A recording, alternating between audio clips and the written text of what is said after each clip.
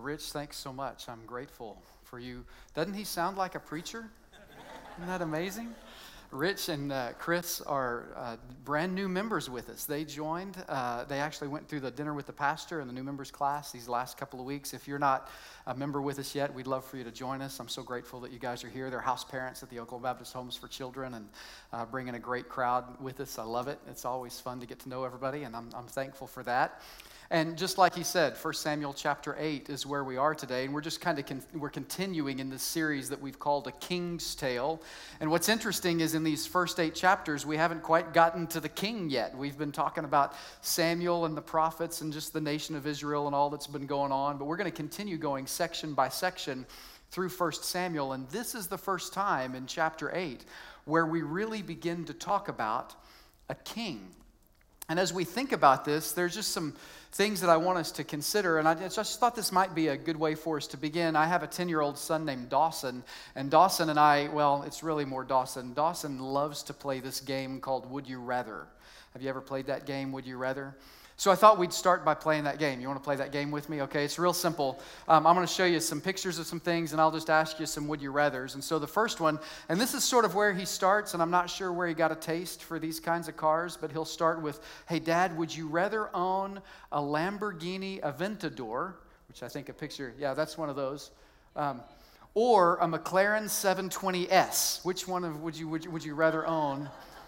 I think both of them are about $300,000 cars, and so he got all his taste from his mother, I think, is what actually happened. So which would you rather, the Lamborghini or the McLaren? Just shout it out. The Ford. I've got a Ford over here. That's good. You're kind of weird. Okay, here's another would you rather. Would you rather, for vacation, go to the mountains, or would you rather go to the beach? Which would you rather do? Would you rather go to the mountains or would you rather go to the beach? Which one would you rather do? Just shout it out. Yeah, my wife would so much rather go to the beach than anywhere else. That's her favorite. Would you rather go? How about this? And this one comes straight from Dawson. Would you rather eat pizza for the rest of your life or drink Mountain Dew for the rest of your life? Which one would you rather? Pizza.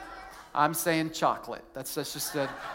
You can eat it, you can drink it. It's sort of a vegetable because it grows on a tree. It's the perfect food, right? So how about this one? It's related back to the driving one. Would you rather drive on a parkway or park on a driveway?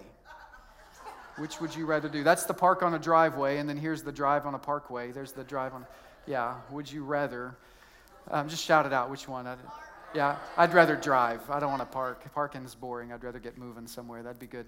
Okay, these last two don't have any pictures with them. All right, these last two don't have any pictures with them.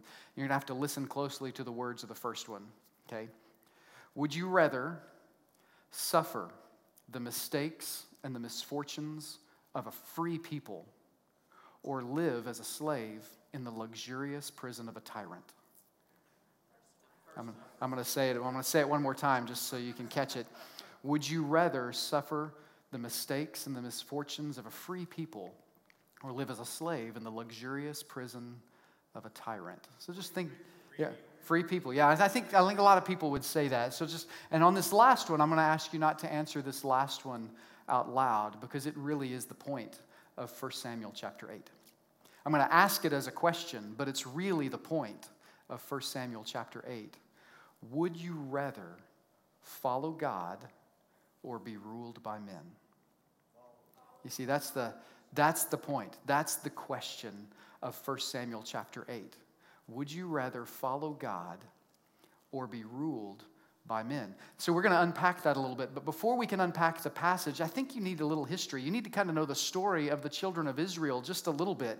You see, the children of Israel, there was a time when they weren't known as God's people, and that's way back in the history. This is a long time before this moment in 1 Samuel. God calls Abram out of the land of Canaan and tells him, I've got this place I want you to go, and I'll tell you more about the covenant that he made with Abraham in a little bit, but he makes this covenant with Abraham, and Abraham comes and he lives his life, and out of Abraham and his descendants, Isaac, Jacob, Joseph, the other 12, the other 11 tribes of Israel, this huge nation rises up. And you guys remember the story, especially if you've seen the movie with Charlton Heston or possibly the cartoon strip. At some point, the children of Israel they move into Egypt, and then they become slaves in the land of Egypt. And then Moses rises up. God raises up this deliverer through Moses.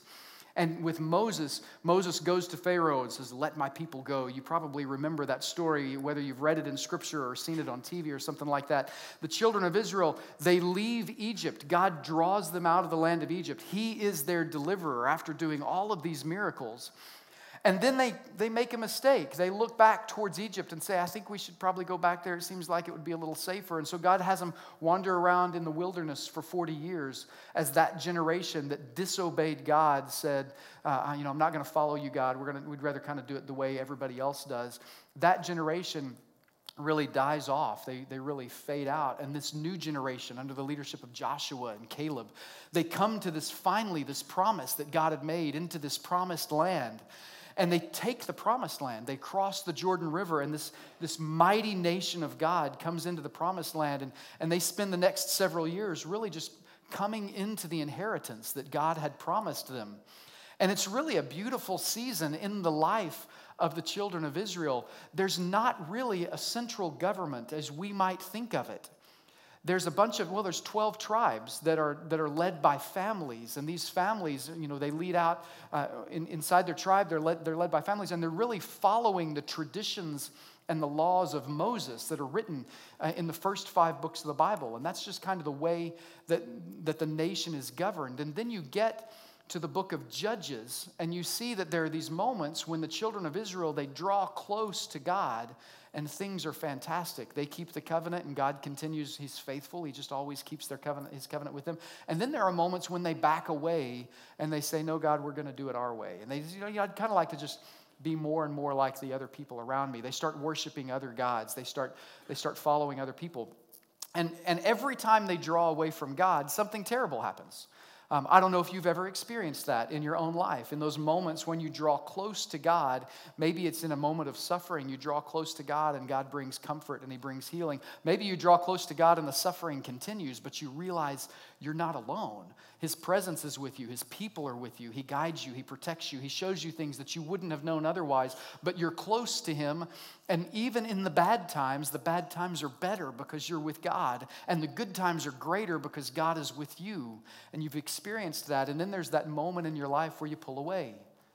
And it seems like the good times are worse and the bad times are even worse than that. And you pull away. Well, the children of Israel, through the book of Judges, they experienced that. For them, it was very political and very military in the way they experienced it. When they pulled away from God, they ended up being attacked by other nations, and at times being, I would say, enslaved by these other nations like the Philistines. And so in the book of Judges, it's just kind of one judge after another. The children of Israel would pull away from God, and then they would cry out to God for help, and God being faithful like He is in the middle of us being disobedient and in the middle of us being rebellious, in the middle of us being unfaithful, God remains faithful, and He would raise up a deliverer in the form of a judge. And you may be familiar with some of the judges. The more familiar ones would be Gideon and Samson and men like that. And so He would raise up judges. The judge would deliver them from their afflictions, from their enemies, and then people would draw close to God,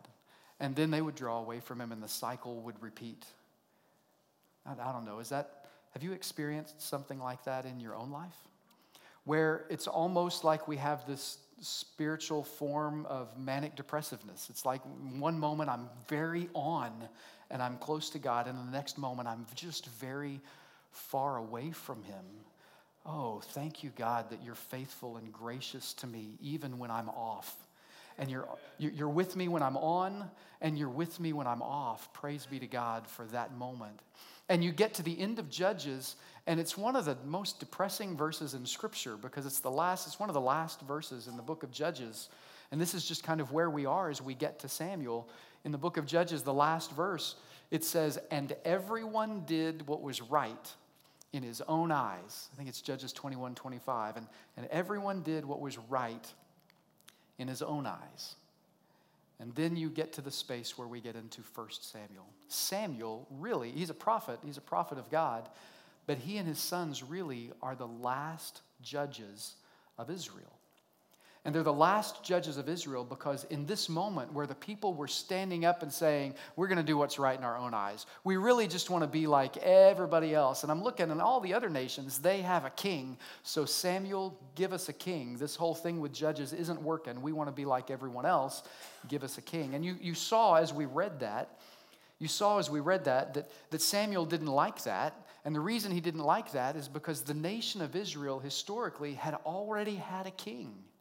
And their king was God. God, through the book of Judges, had fought their battles for them. Every time they needed a deliverer, God raised up a deliverer. Every time they needed grace, God gave them grace. Every time they needed provision, God provided for them. Every time there was any need that they had, God, in his timing and in his way, if they would just notice, if they would just listen, if they would just watch or obey or surrender, each one, they would have recognized they already had a king.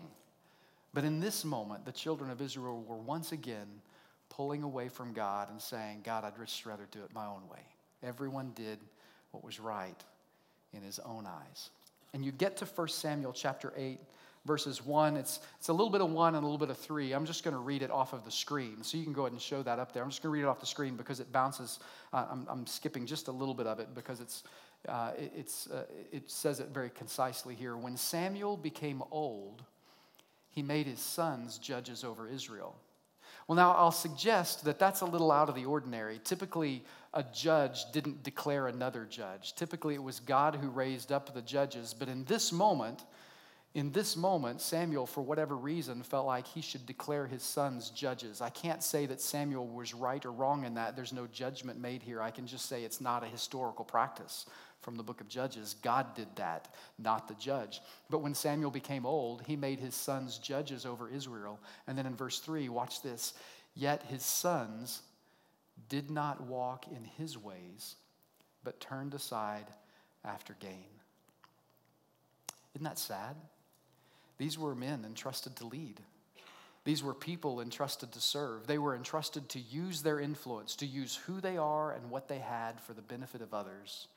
And instead, they used it for their own personal gain. And there's a principle I think we see in this, and it's an important principle for us because I think it applies to us today. God's people have been entrusted with an incredible responsibility. God's people have been entrusted with an incredible responsibility. And when I say God's people, I mean those of us who claim to be followers of Christ. I mean you. I mean me as followers of Christ.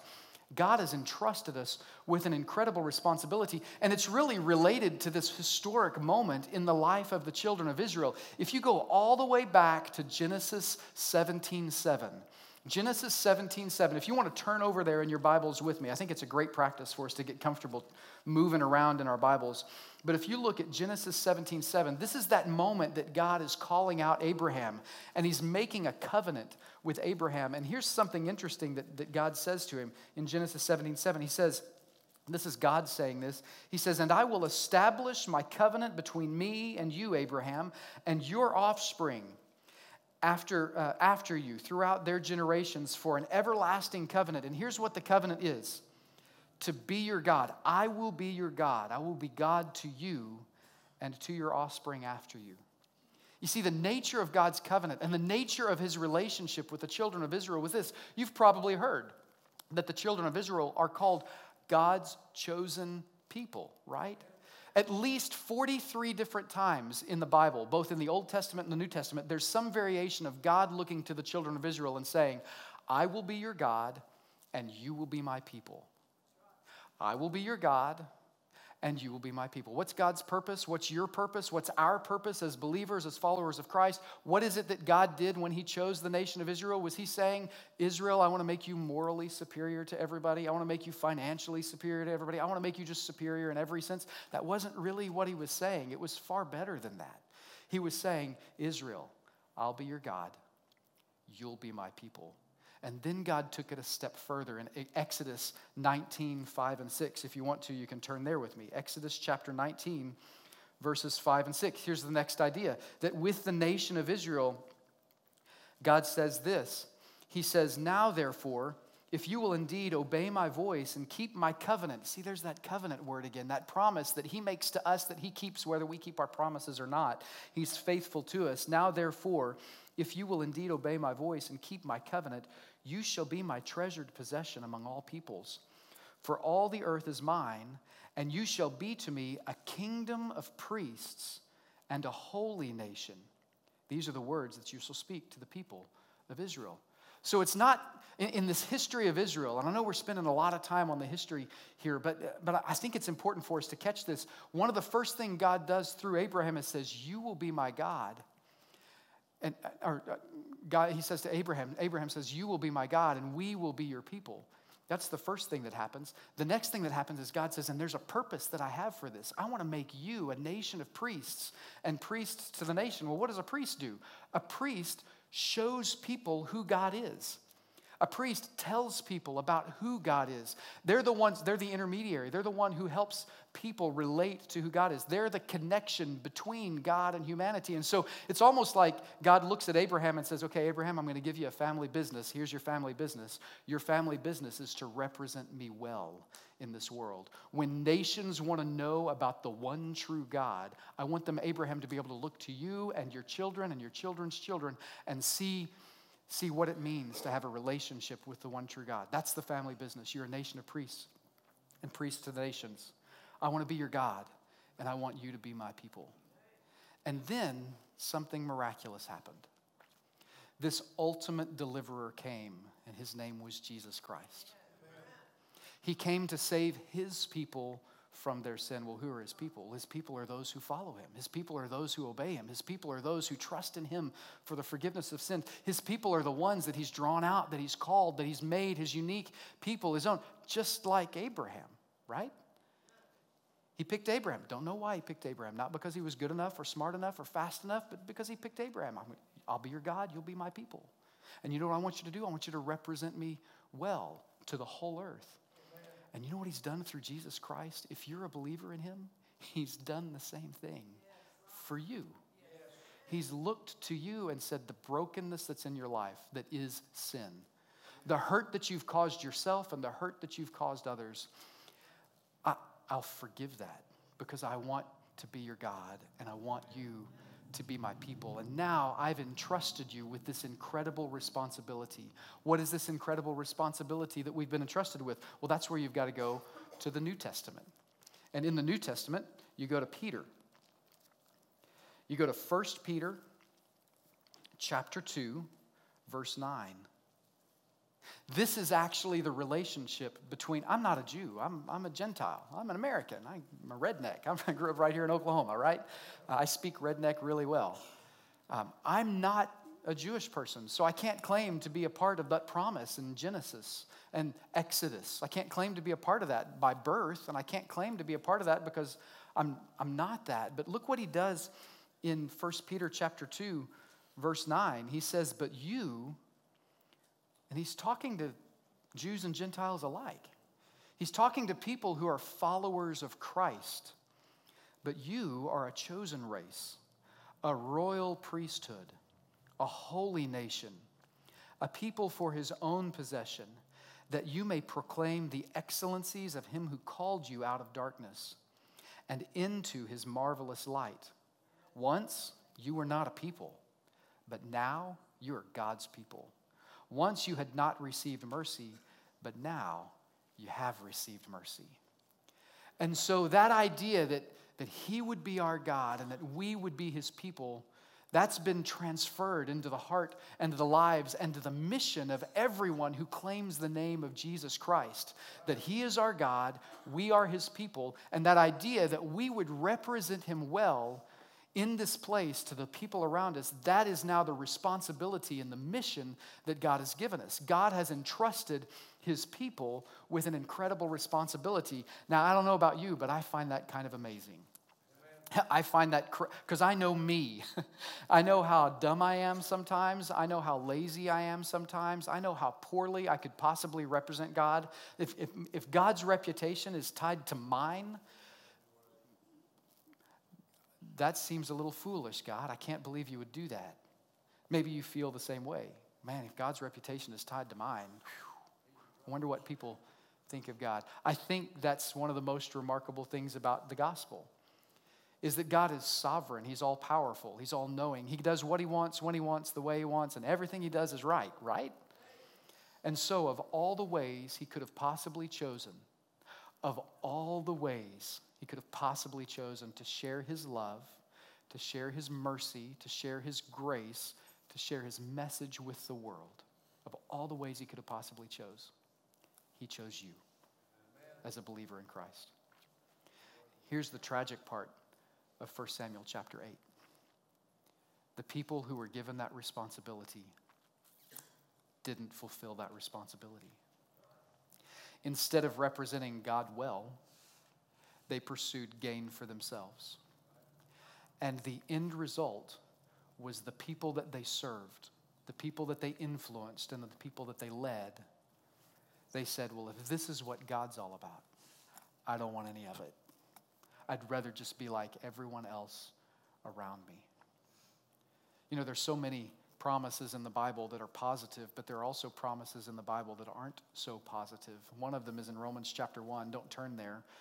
But it's the idea that there comes this moment sometimes when we've said to God, I don't want you, I don't want you, I don't want you, I'd rather have this. And God says, okay, I'm just going to let you have it. I'm just going to give you over to it. Romans chapter 1 talks about that. I wonder sometimes if the reason why the world is today the way it is because we as Christians, as believers, as the ones who are the guardians of grace, the presenters of grace, the carriers of grace, if we've been the people in our workspace where instead of grace following after everywhere we go, it's really misery and mayhem that follows after. Instead of being the worker that our boss can rely on to go over and above the call of duty, we're the one who does the least and the worst because we're just trying to get ours and do our thing. If on the ball field or within our family, we're just waiting for everybody to serve us and we're trying to, again, get our own. And so now we're not representing Christ well. I wonder if God's going, well, I'm just going to give you what you want. You want stuff that won't last? Great. You can have stuff that won't last. I'll just let you have it. Romans chapter 1 is pretty clear about how miserable that makes you and the rest of the world around you. 2 Timothy chapter 3 is also pretty clear about that. It talks about how in the last days, perilous times will come, that people will be lovers of themselves and lovers of money and disobedient to parents and obnoxious and rude and all these different descriptive words about how bad people will get. And then verse 5 is really interesting. It says, they'll have a form of godliness, but they'll deny its power. And those were the prophets that were the sons of Samuel. They had a form of godliness. They had a position. They had a title. They had something that, they had all the trappings of religiosity. They had all of those things. But because they didn't fulfill the responsibility, it wasn't simply their lives that were affected. It was the lives of a nation that was affected. I've said this before here and in other places. I really do believe that as much as a preacher influences a church, the people influence a preacher. I think that as much as a leader influences a nation influences a leader. And not to get too political in this moment, but in all honesty, the leaders we have in this nation, no matter what side of the aisle you may fall, because of our democratic republic, they are absolutely a reflection of us, right? They didn't just take over. I mean, we elected them, right? So it makes me wonder if, this is my one political statement for the day, makes me wonder if maybe we want better leaders, maybe we should be better people. Maybe it's not about the ballot box at all. Maybe it's about the heart that we have for who we are. And then as we get very narrow and very specific to who we are as believers, man, if we've been entrusted with this incredible responsibility to carry the message of the gospel to the world, for God to be our people and for He to be our God and for us to be the ones who represent Him well, then how are we doing in that responsibility? Because the fate, not simply of our family, but at least in 1 Samuel chapter 8, verses 1 through 3, the fate of a nation was influenced by these men. Now, I can't lay it all at their feet because there were more men there, right? There was a nation full of people saying, I just want to be like everybody else. And so one of the things I want us to notice is that there's something that happens, and it's dreadful that happens when God's people ignore God's ways. And that's what you see really throughout the rest of this section. You see three things, and I'm gonna read the passages, but I'm gonna say the points really quickly. When God's people ignore God's way, there's three devastating effects to that. The first one is that freedom is discarded. The first thing that happens when we're ignoring the way of God, freedom is discarded. Look at 1 Samuel chapter 8, verses 4 and 5. Verses 4 and 5 say, Then all the elders of Israel gathered together and came to Samuel at Ramah and said to him, Behold, you're old. Well, that's nice. Behold, you are old, and your sons do not walk in your ways. Now appoint for us a king to judge us like all the other nations. They're willingly giving away their freedom because they want to be like everybody else. And they just don't want God to be in charge anymore. It's the first thing you see when God's people ignore God's ways. Freedom is discarded. The next thing you see is that responsibility is denied. You see, the reason why responsibility is denied is because freedom and responsibility go hand in hand. You can't have freedom without taking responsibility for yourself. But these people, in this moment, the nation of Israel was saying, I'm going to give away my freedom because I don't want the responsibility. Look at 1 Samuel chapter 8, verses 19 and 20. Verses 19 and 20 say, But the people refused to obey the voice of Samuel, and they said, No, but there shall be a king over us. Because Samuel had just told them all the bad things that were going to happen if you chose a king. And they're like, no, we don't care if that's going to happen. We don't. Either they didn't care or they didn't believe him. It's not really clear which one, but one way or the other. They either didn't care or didn't believe him. But no, the people refused to obey the voice of Samuel, and they said, No, but there shall be a king over us, that we also may be like all the nations, and that our king may judge us. Wait a minute. Before this time, they judged themselves according to the laws and the traditions of Moses. They had responsibility for themselves within their families. They had responsibility to one another within their tribes. They moved together as God raised up a deliverer, or as God raised up a judge, or as God became that judge. We want a man to do that. We don't want God to do that. This king will judge us and go before us and fight our battles. I don't want to take responsibility for my battles. I don't want to go out there. I have to exercise some more because it's hard to fight, right? You have to run a little bit. I have to be in shape to do that. I need a king. I need somebody else to go out there and fight for me. And Samuel found this very offensive, but I think God found it more offensive because God, over and over and over again, had fought and won every battle for them. He was the one who brought them out of Egypt. He's the one who parted the Red Sea. He's the one who parted the Jordan as they entered the Promised Land. He's the one who delivered them from the Philistines. He's the one who raised up a judge to help them overcome their enemies. He's the one who did all of that. And they're totally rejecting him in this moment and saying, I just want somebody else. I want somebody else to fight my battles for me. I don't want to take responsibility for myself, for others. I'm going to deny my freedom.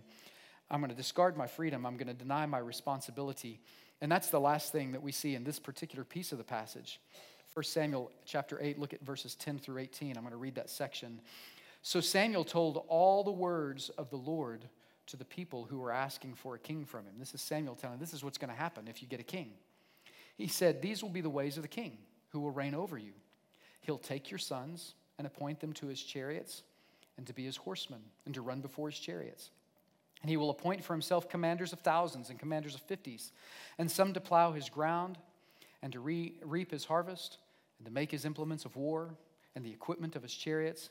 He will take your daughters to be perfumers, and cooks, and bakers. He'll take the best of your fields and vineyards and olive orchards and give them to his servants. He'll take the tenth of your grain and of your vineyards and give it to his officers and to his servants. He'll take your male servants and female servants and the best of your young men and your donkeys, and he'll put them to his work. He'll take the tenth of your flocks, and you shall be his slaves, and in that day you will cry out because of your king. You're not crying out in praise because of the king. You're crying out in misery because of this man that you've put in charge over you. And in that day you will cry out because of your king, whom you have chosen for yourself. But the Lord, he's not going to answer you in that day. You see, that's the last thing in that particular piece of it, is that our desires become dangerous. This was the promise God made. Hey, if you get an earthly king, you know what he's going to do? He's going to divide your family. He's going to take your sons to war, and he's going to put your daughters to work. He's going to take your stuff. He's going to take the first of your stuff, the best of your stuff. He's going to take it. It's going to be the best. It's whatever your best is. He's going to take it and use it for his own troops, for his own people, for what he wants. He's going to take the best of your stuff, and then he's going to tax what's left over. So the stuff you have today, he's going to take, and the stuff you make tomorrow, he's going to tax. He'll take your first and he'll take your best every time, because that's what a king does. A king takes.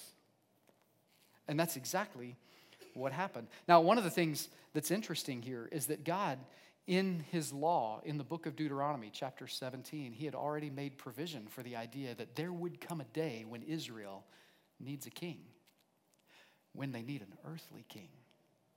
His intent was for that earthly king to be Messiah. And in God's sovereignty, as the children of Israel were disobedient, even in Deuteronomy 17, he's saying, hey, this is the effect of the wrong king, of the king that doesn't follow me. But of the king that does follow me, here's the effect of that. Let's talk about what that looks like. And so Samuel is just really teaching them one more time something that they should already know, because it was already written in the book of law that God had given them. Sometimes the most dangerous thing we can receive is exactly what we want. Isn't that right? Sometimes the most dangerous thing you can receive is exactly what you want.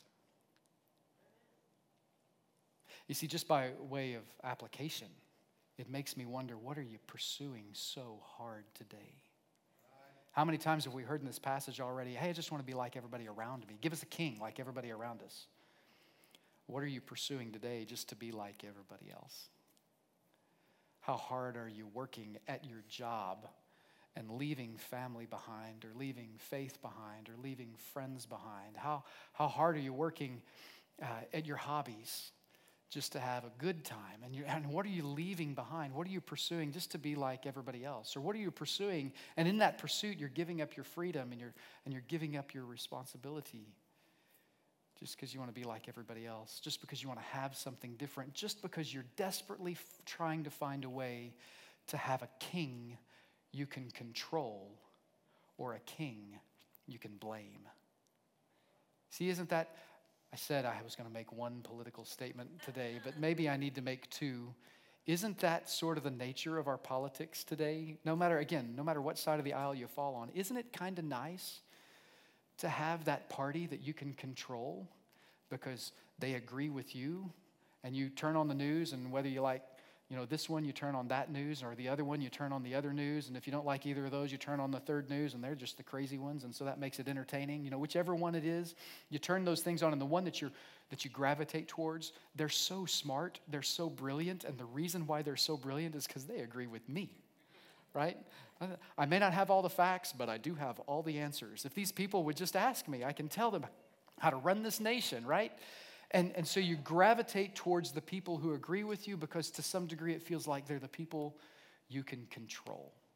And then in the moment that someone makes a mistake, then in the moment that someone does something outside your particular political bend, then in the moment that they do something that's against what you believe or what you want or what you think, now you don't just have someone you can control, now you have someone you can blame.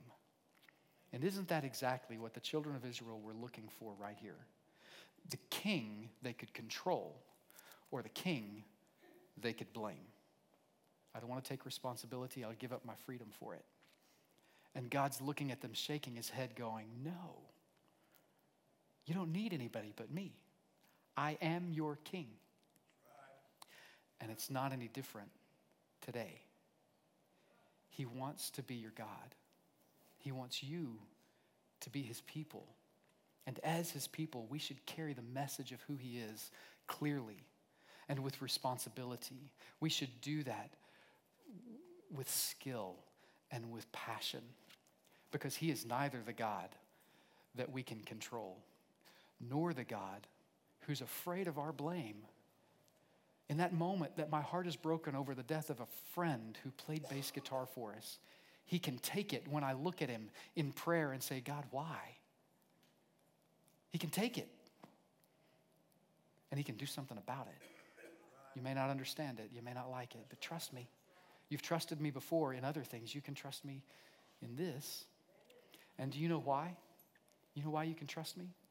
Because, well, of this last principle. And this is just the last principle I want us to see. We're going to serve the God who gives, or we're going to be ruled by those who take. We're going to serve the God who gives, or we're going to be ruled by those who take. And these are just things that you already know, right? Not First John, but John 3:16. Y'all know that verse, right? For God so loved the world that he helped me out, that he... Right. You're going to serve the God, you're going to surrender to the God who gives, or you're going to be ruled by those who do nothing but take. 2 Peter chapter 1, verse 3 says, it says that God's divine power has given to us everything we need for life and godliness. You're going to serve the God who gives or be ruled by those who take. 2 Corinthians 9:8 says, my grace is sufficient for you. No, that's not the verse I'm thinking of. 2 Corinthians 9:8 says that, and God is able to make all grace abound toward you, that you, having all sufficiency for all things, will have an abundance for every good work. You see, you'll serve the God who gives, or you'll be ruled by those who take. And I think the best example of his giving is really Philippians chapter 2. The best example of his giving, as well as the idea that he is the King of kings and Lord of lords, that there is no king but one, and that is God, is Philippians chapter 2. Look at Philippians chapter 2 with me. This is out of the New King James Version, so look at it up here. And if you have an ESV version, that's usually we're in ESV, but this is the way I've memorized it. And so it's the one I'm the most familiar with. It says this. It says, let this mind be in you, which was also in Christ Jesus, who, being in the form of God, did not consider it robbery to be equal with God, but made himself of no reputation, taking the form of a bondservant and coming in the likeness of men. And being found in appearance as a man, he humbled himself and became obedient to the point of death, even the death of the cross. Now I'm just going to take that and peel it apart really quickly. I think you heard what it said. Jesus, who is God, he gave and he gave and he gave again.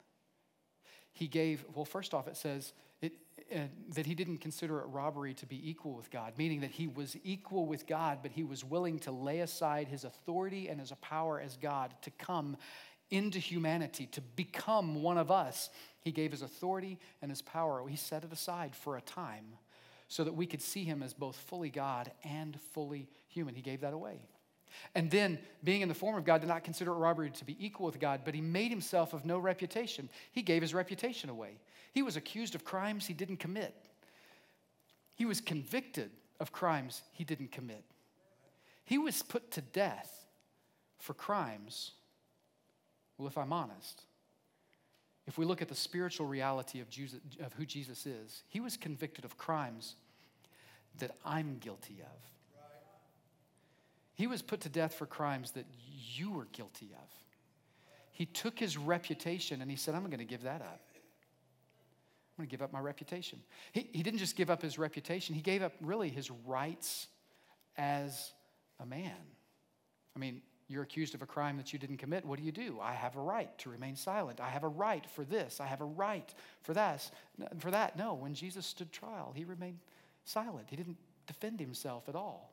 Why? Because he had a purpose. And his purpose was to give himself completely and totally for the glory of his Father and for you, so that you might know forgiveness and freedom. Not the kind of freedom that comes because my bank account's big enough, but the kind of freedom that comes because my life is in the hands of the one who knows what life is all about. He gave that, and then eventually he gave up his life. He willingly laid his life down on the cross at Calvary.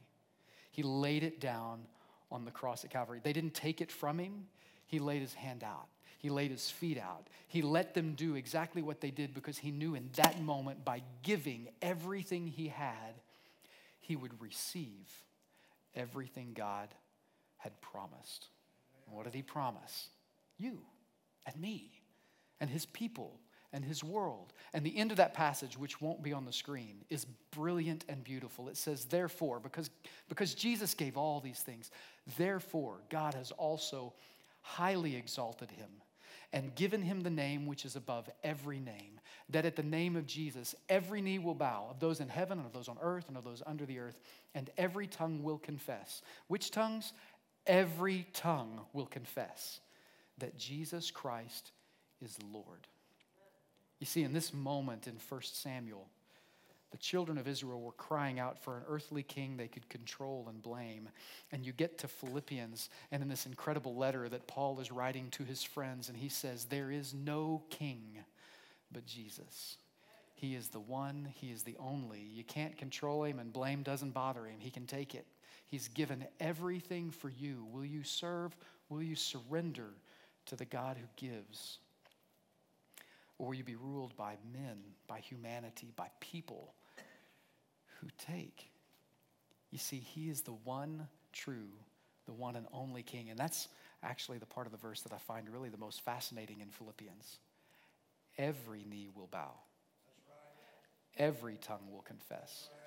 So the question really becomes, will you do it today by choice? Will you do it today willingly? Will you do it today as an act of surrender? Or will you someday greet him face to face to find that you've set yourself against him? I want to just ask everybody to bow your head and close your eyes for just a moment. During our services, we always have a moment where we have an opportunity to just respond. And the response isn't to me, it's really to the Word of God and to what it is that God's been doing in your heart and your mind and your life throughout this week and through this message. But on a day like today, that question, would you rather surrender to the King of all kings and the Lord of all lords? Or would you be ruled by those who take? That's a relevant question. And maybe today the way you need to respond is to simply surrender to him and say, I need to come to faith in Christ. I don't know exactly how to do that, but I'd love to talk to somebody about that. There'll be people down front who would be glad to visit with you about that. There's people all around you who could do that. And so maybe as we sing, you would come forward and talk to me or someone who's down here to say, hey, I just want to know more about what it means to be a follower of Christ. Maybe you're a believer, but you've not been representing Christ well. Like Samuel's sons, you've fallen short. And maybe in this moment, you need to come to this altar and just surrender once again and just to pray and say, Father, forgive me. I want to represent you well. Maybe there's someone you need to pray for, or someone you need to pray with. There are several ways you can move during this service, but my hope is that however you move, whether you stay where you are, you move to the front, or you just move after the service, my hope is that you move towards obedience and surrender to him. Will you surrender to God today? Father, we love you. We're grateful to you. You have done exceedingly abundantly above all that we could ask or think. You have given more than we could possibly imagine. And so today I pray that we would simply receive it, that we would surrender to you, that we would represent you well, that we would be the people who follow you. We love you.